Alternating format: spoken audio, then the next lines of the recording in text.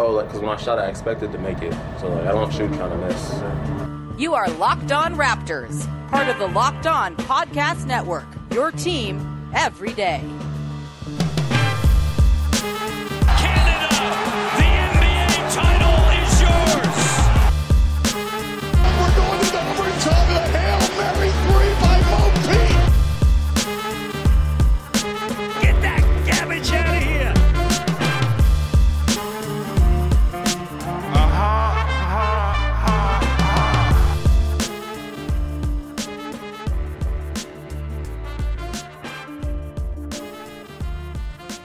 Hey, what's going on? Welcome to episode number 829 of Locked On Raptors for Friday, November the 20th. I'm your host, Sean Woodley of RaptorsHQ.com. You can find me on Twitter as always, at WoodleySean. You can find the show at Locked On Raptors. You can also find the show on all of your favorite podcast providers. Leave a rating, review, subscribe, all that good stuff. It's very much appreciated when you go ahead and do that. It helps us out with rankings and algorithms and having nice, warm, massaged egos. So thank you in advance for taking the time.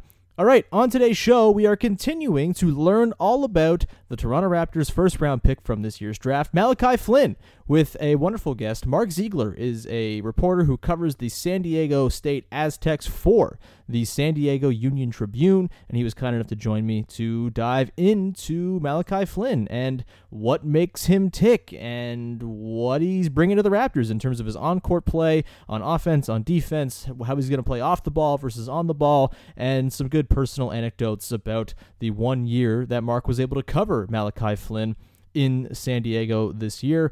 And I think you're going to enjoy it. I think you're going to really feel as though you know Malachi Flynn a lot more after hearing this chat with someone who covered him in person for his 1 year with the Aztecs. We'll get to that in a sec. I just wanted to hit a couple of notes. Just a note, I'm recording this at like 7 p.m. on Thursday, so there's a very good chance some stuff has happened to make everything out of date as it pertains to free agency, but some news did just come down. The Raptors have extended qualifying offers to Chris Boucher, Oshae Brissett, and Nando De Colo, baby! This is the year, baby. He's coming back. No, he's not, but that's fine. It's the customary annual thing that our friend Blake Murphy gets very excited about, the qualifying offer for Nando De Colo. Of course, qualifying offer just maintains your RFA rights. If they were not issued qualifying offers, Brissett, Boucher, and De Colo would be unrestricted free agents, free to sign with whoever the hell they damn well please. That is not the case now. They have RFA rights on those guys. So I think the most likely thing here is that the Raptors just, they don't go ahead and give them like long-term deals or anything like that. That is RFAs.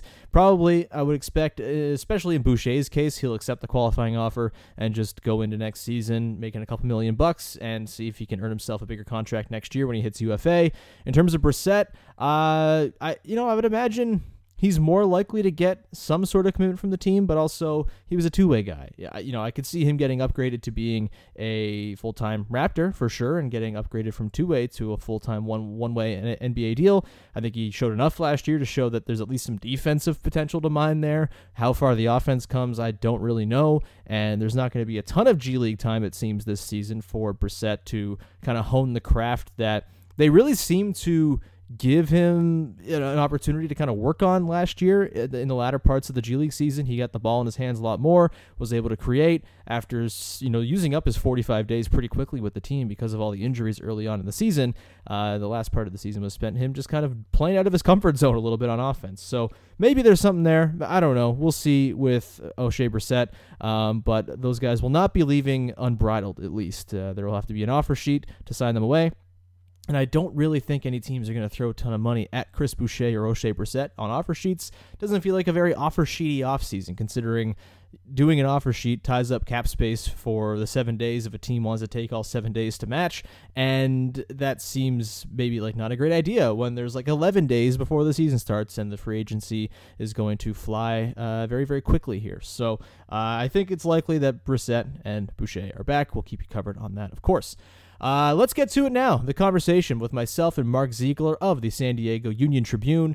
Before we get to that conversation and learn all about Malachi Flynn, though, I want to tell you about Built Go, which you've heard me talk about before. It is the new product from our pals over at Built Bar, and it is a great way to break through the wall that we all hit at some point during the day, whether it's you woke up early and you get to the afternoon and you're dragging ass or whatever it might be. Built Go can help you get through it. It's easy to take in 1.5 ounce packages. You can store it anywhere, in your briefcase, your backpack, in your golf bag, in your gym bag, whatever it might be, even in your pocket. Why not just stick it in your pocket? It's so easy. It's an ounce and a half. It's nothing. It's like putting your keys in there. Built Go is the best workout gel on the market. It's essentially a 5-hour energy shot without the same crash feeling, plus it's natural, so it's better for the body. It's like drinking one of those very sugary, nasty Monster or Jolt or any of these other horrifyingly named energy drinks, but it has a third of the caffeine and better results. It's got 3 delicious flavors for you to try: peanut butter honey, chocolate coconut, and chocolate mint. Much better than electric lime or something disgusting like that in a regular energy drink. Plus, Built Go combines energy gel with collagen protein, which is why it works so darn well. Collagen protein is fast absorbing, so it gets into your system fast. It's easy on the stomach, and it promotes joint, soft tissue, hair, and skin health, so it literally makes you look better. Built Go is also loaded with the good stuff to help ignite your work: beta-alanine, B3, honey, and a kick of caffeine, plus B6 and B12 vitamins, 10,000% of your daily percentage of those vitamins to keep you going strong throughout the day. Visit BuiltGo.com right now and use the promo code LOCKED, LOCKED, and you'll get 20% off your next order. That is the promo code LOCKED for 20% off at BuiltGo.com. Let's go. All right, joining me now on Locked On Raptors is a man who covers the San Diego State Aztecs for the San Diego Union Tribune and thus knows quite well the Toronto Raptors' newest first-round pick, Malachi Flynn. It is Mark Ziegler, who's very graciously taken some time to join the show today to teach us all about Malachi Flynn. Mark, thank you so much for joining me. Hey, my pleasure. Great to be here. Yeah, it's nice to talk to you, and I'm excited to learn about Malachi Flynn, a guy who I think a lot of Raptors fans kind of knew he was in the range for them at 29. After the fact, there was a lot of reporting about how the Raptors had, done a lot of work and sort of digging on Malachi Flynn. You reported that as well in your piece about the draft pick last night. I'm curious, just off the top. I mean, the Raptors certainly have a type. They look for these multi-year college guys. These guys with sort of a personal pedigree in addition to being very good on the floor. What kind of guy, first of all, before we get to the on-court stuff, are the Raptors getting at Malachi Flynn? Because he seems like a pretty good dude who really kind of fits in with what the Raptors want to do. Well, the first thing I would say is look at you can tell a little bit about where he was on draft night. So most of these guys are with their families, but they've got an agent there. They might be in a rental property. They're really wearing this designer fancy suit with special lapels and all that. He's sitting on his couch with his 6 brothers and sisters in Tacoma, Washington, in their home. Right.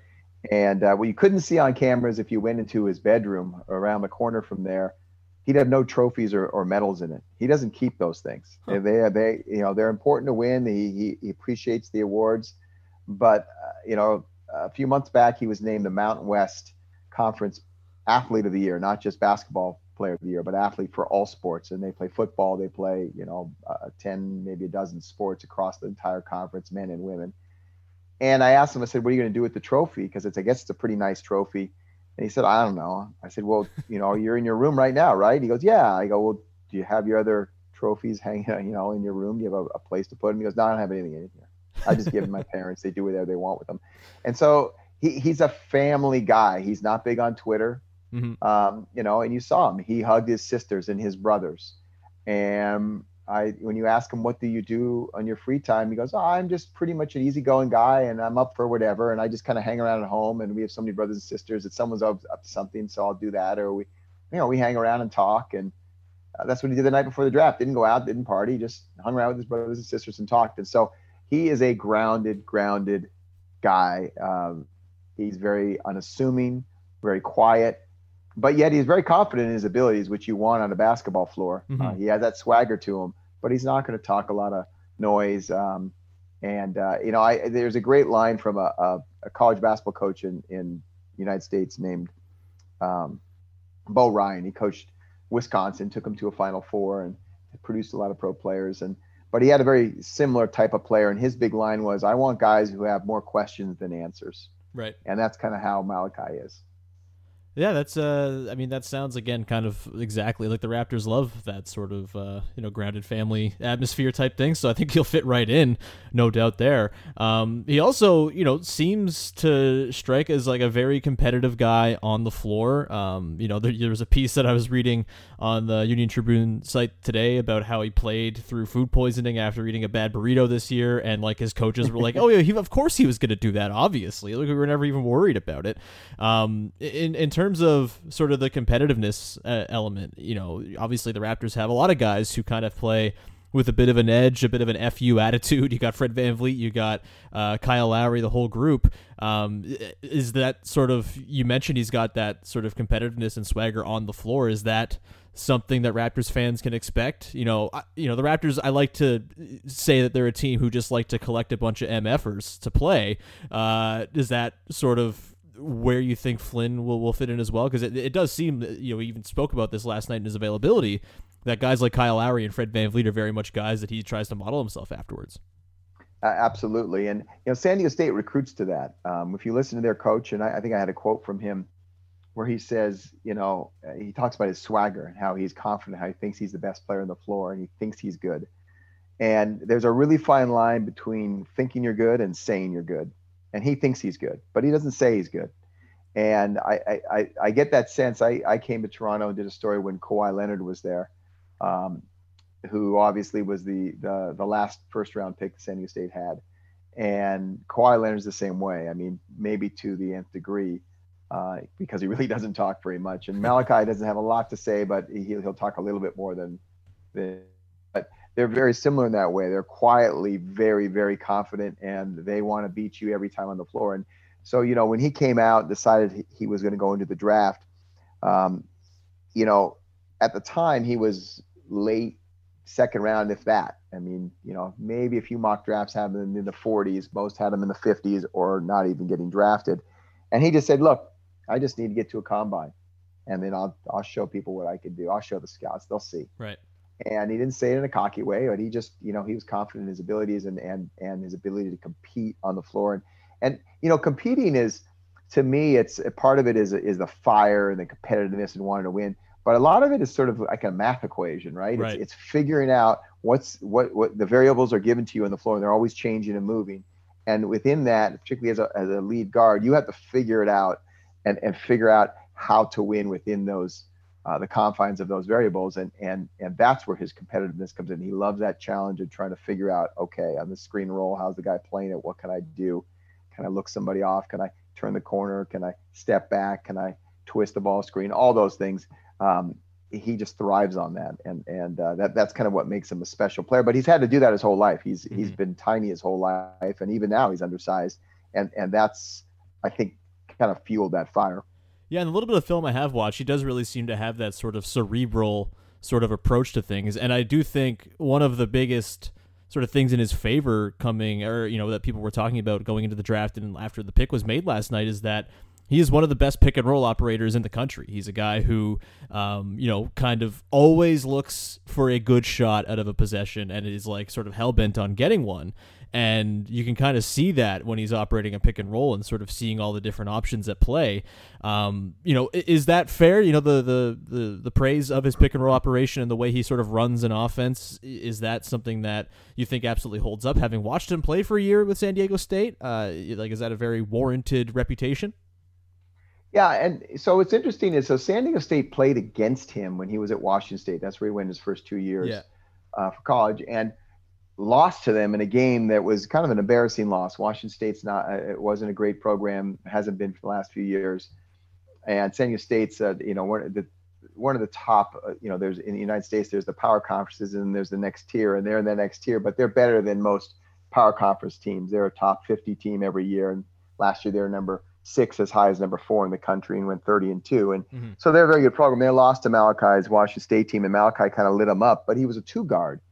And when Malachi decided to transfer after the season, they jumped on him because they knew how good he was just from studying the film before that game and then seeing him in person beat them, and it kind of stung. And so, but what changed in him, and this rule's about to change, unfortunately, but when you transfer, you generally have to sit out a year. And so he came to San Diego State and sat out a whole year and just worked on skills and kind of took a step back, took a breath, and kind of reconfigured his game. And the big change for me is exactly what you're talking about, is becoming a pick and roll operator, because he was known as a shooter, a scorer, and they would just sort of get him the ball off screens and then he would shoot or drive or do whatever, but he was coming off of an action as opposed to having the ball at the top and then creating that action.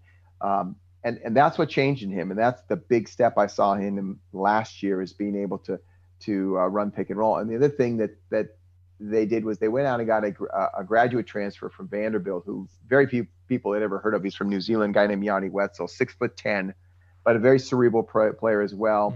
Could pick and pop, shoot the three, but also could roll, has some good inside moves. And they just put those two guys in a pick and roll. And so he had, besides being very good himself, he had a guy who also was on that same level of intellect and basketball IQ to work with. And that kind of raised his game to yet even another level, because he could take things, instead of maybe first, second, or third option, he could look at 4, 5, and 6 too, right? Because he had someone experienced who could read the screens with him and slip them, and they could kind of get in sync. So yeah, that's 100% where he elevated his game, and I think made himself much more appealing to the NBA scout than maybe he was at Washington State. Interesting. So, I think the other sort of read on Flynn coming out of the pick last night is that he's kind of a guy who doesn't do anything poorly. He's a pretty good shooter. He's not like a 45% 3-point shooter or anything like that. I think he was 37 this past year on a pretty high usage. He's a good pick and roll operator. He's not the strongest guy in the world, but he's supposed to be a pretty good team defender at the very least. And that's kind of where I want to go next, because the Raptors have managed to survive with 2 6-footers in their backcourt with Kyle Lowry and Fred VanVleet because of how good they are defensively and because they can guard up. I don't think Flynn is expected necessarily to be someone who can, dig it in the post against a 6'8" guy and, stonewall him the way a Kyle Lowry can because of that big booty. But in terms of the defensive end of the floor, which I think is, if you're looking at the questions with Flynn, that's probably where things come up a little bit more, even though he is pretty solid. What kind of defender is he? Is he someone who is, more at home away from the ball? Is he someone who's going to be a point of attack defender the way a Fred VanVleet is? How do you think his defense will profile in the NBA? Well, I think, it's funny because he was the Mountain West Defensive Player of the Year, according to the media. Right. We have a media poll and a coaches poll. And I think that is, despite that, I think that is, you're right. That's going to be the area that he's going to have to prove himself the most. What was interesting on that team they had, it was a very good team, very experienced team. They had another guard named KJ Fagan, who was the primary perimeter defender. Malachi was not. And so it was a shock to me and shock to everybody else that he was the Defensive Player of the Year, because I thought KJ was far and away, because KJ guarded the best perimeter player of the team. And as you saw in this draft, a lot of people probably in Toronto have never heard of the Mountain West Conference. It is a very good conference. You had 4 players drafted this year, and all of them were guards. Mm-hmm. You had Sam Merrill. You had, from Utah State, you had Justinian Jessup by the Warriors. You had Jalen Harris, of course, also by the Raptors from Nevada. Mm-hmm. KJ guarded all those guys, not Malachi. Right. And so Malachi usually got the second guard. But that said, where he really, really excelled, and there's probably some great clips that people can go find. One in particular that it comes to mind against Fresno State that basically won them the game. He's very good at using his stature to sneak in on post players from behind and strip the ball. Okay. He has a great knack on timing of looking like he's clearing out with his player, then spinning around and coming on a blind side and getting the steal. So he had a very high steal rate. And that, I think, is probably what voters looked at when they're voting on Defensive Player of the Year. And that's probably why he got it. He's not a terrible defender by any means, but he's not, like you said, the on ball, in your face, in your jock type defender. He's going to have to work on that, and I think he'll get there. But I think that's the area that's maybe could be exposed. It's not like he's a terrible defender by any means. San Diego State is one of the elite college defensive teams. They learn how to play real defense, help side defense. So that transition is much easier. That's why Kawhi Leonard was drafted when he was drafted. He was not drafted for his offensive skills at all in college. It was because of his rebounding, but mostly because of his defense. So they understand he can play defense, but he's going to have to take that up, a half level, I think, in the NBA. Yeah, I mean, the book on him is that he tries really hard at all times on defense, which with the Raptors is often sort of the thing they want, right? It's a team that prides itself on everybody being good at defense and being able to contribute, and also it's a team that is extremely focused on team defense and rotations and knowing where the next guy is going to be.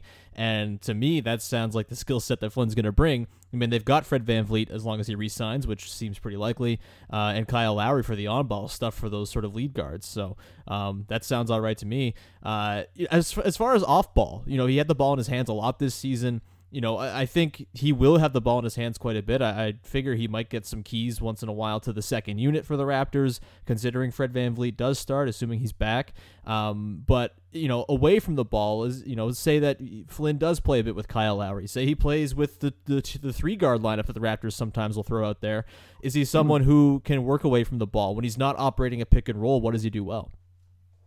Well, that's what he was at Washington State, and, Right. and that's what he was known for. He has an incredible amount of range that you might not always see in college because obviously the line's a lot closer.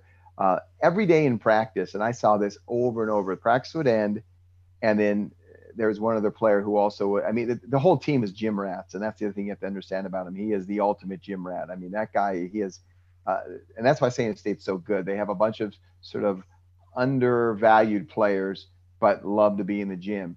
And so they practice every day in the afternoon from 1 to 4. At 6 or 7 in the morning, the entire team's in the gym working out, shooting on their own, working on skills, dragging coaches in there to help them.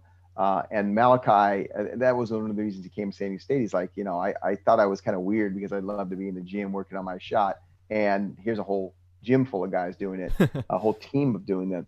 And so he is a very good shooter. But what he used to do after practice every single day was he'd work on not even just NBA 3-pointers, but Steph Curry range 3-pointers. Right. And the famous clip of him is winning the game against San Jose State with a very deep 27, 28-foot jumper over 3 guys. He works on that shot every day. And so he can shoot it, and he can shoot it deep, and he can space the floor deep. So he does not have to have the ball. And the other thing about him is, some guys who are used to having the ball and then you take them off the ball.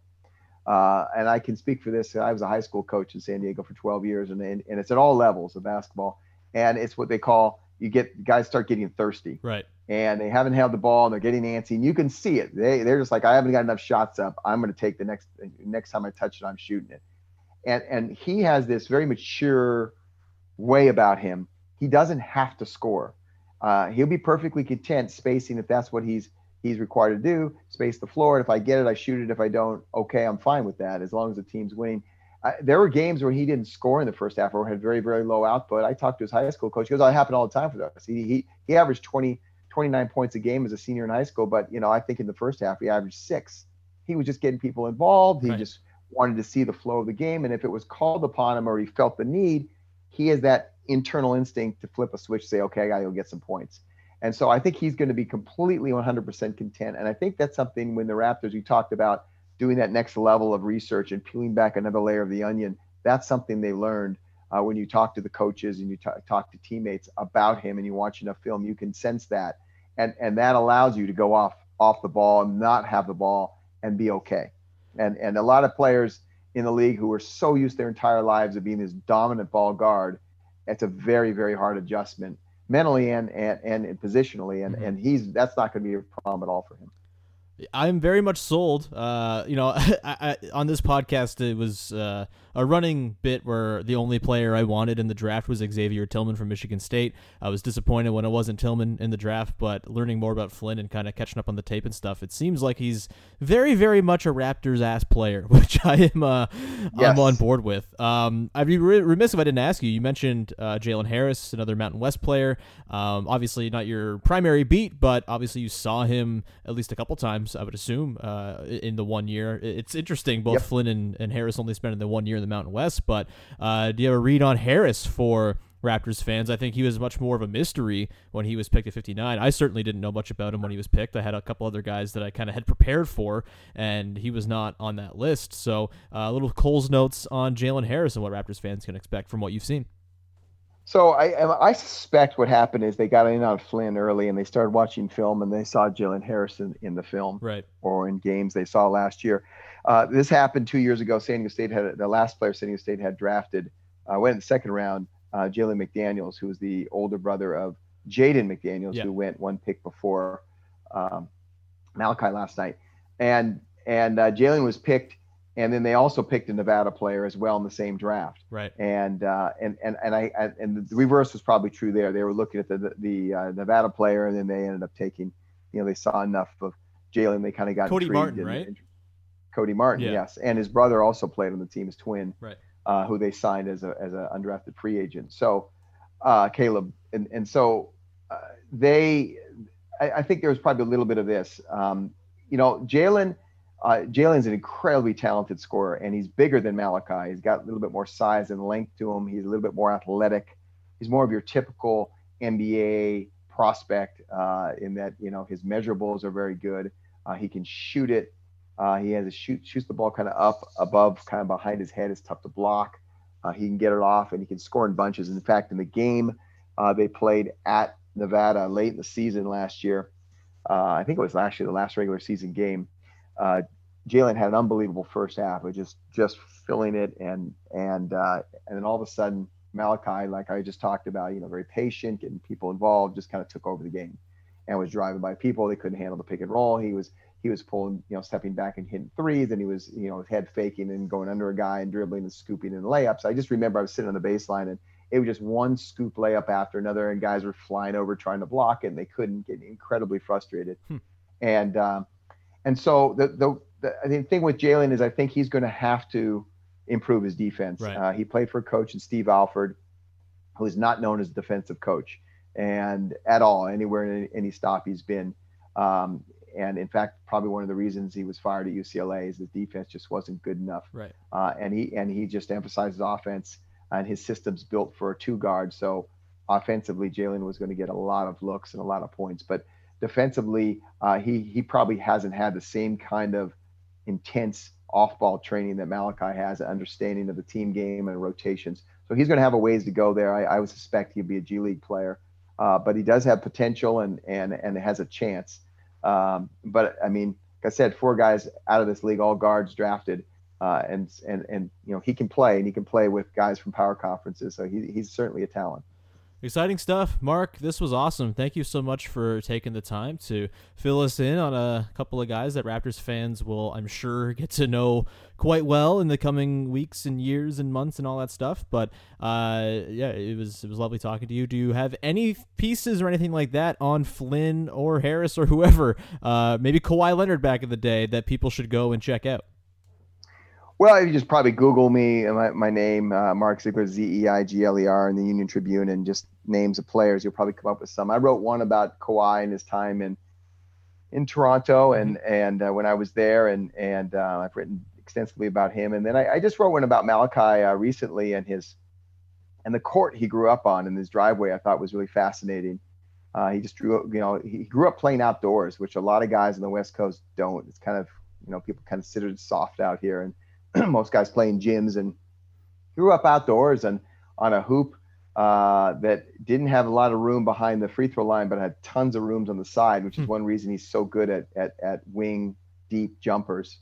And he grew up in a park that had triple rims. You've heard of double rims, but this was a triple rim, just so nobody would dunk on it. And you really, really have to arc a ball up high. That's why you'll notice on the shot so high arcing, and it's from that. And so I thought that it was fun talking to him about his court and his experiences growing up with his older brothers, always losing, playing against bigger guys. And one of the things I think, I didn't mention earlier, I think that will help his transition in Toronto is coming from the Pacific Northwest, Tacoma, which is really about 2.5 hours from the Canadian border. People up there have much more of an orientation towards Canada and understand Canada, right? Just like people here in Southern California orient to Mexico and understand the culture more than people in the rest of the country might do. So I think his transition Canadian and the subtle differences in culture will be very, very smooth, because I think he's probably, a lot of people live in Seattle, know Canadians, and there's a lot of cross-border traffic and cultural exchanges. And so I think he'll be much more in tune to Canada, and I think the transition to Toronto will be really, really smooth for him. I think Seattle and Toronto in many ways are similar type of cities in terms of culture and vibe. And so I think I think that'll be a great spot for him in that way as well. Poor guy, it's going to be a strange culture shock going to Tampa Bay for maybe the first half or the entirety of this season as they there you go. as they are migrants looking for a place to play. But Mark, thanks so much. This was awesome. And if anything crazy happens with Malachi Flynn, we might have to get you back on again to just sort of wax more poetic on him. This was awesome, and I think Raptors fans very much appreciate the insight. So thank you. My pleasure. Anytime. That's going to do it for today's episode. Thank you so much for tuning in. I'll be back again either Friday evening with like a second Friday episode, or Saturday, depending on what happens in free agency. We might get news on Fred VanVleet pretty early. It's hard to say, but Katie Heindl's going to join me, and we're going to talk all about free agency once some news comes down, so stay tuned for that. Until then, subscribe to, rate, review, all that good stuff. Find me on Twitter at WoodleySean, and have a good one, everybody. Enjoy the free agency madness that's about to unfold, and we'll talk to you soon with another episode of Locked On Raptors.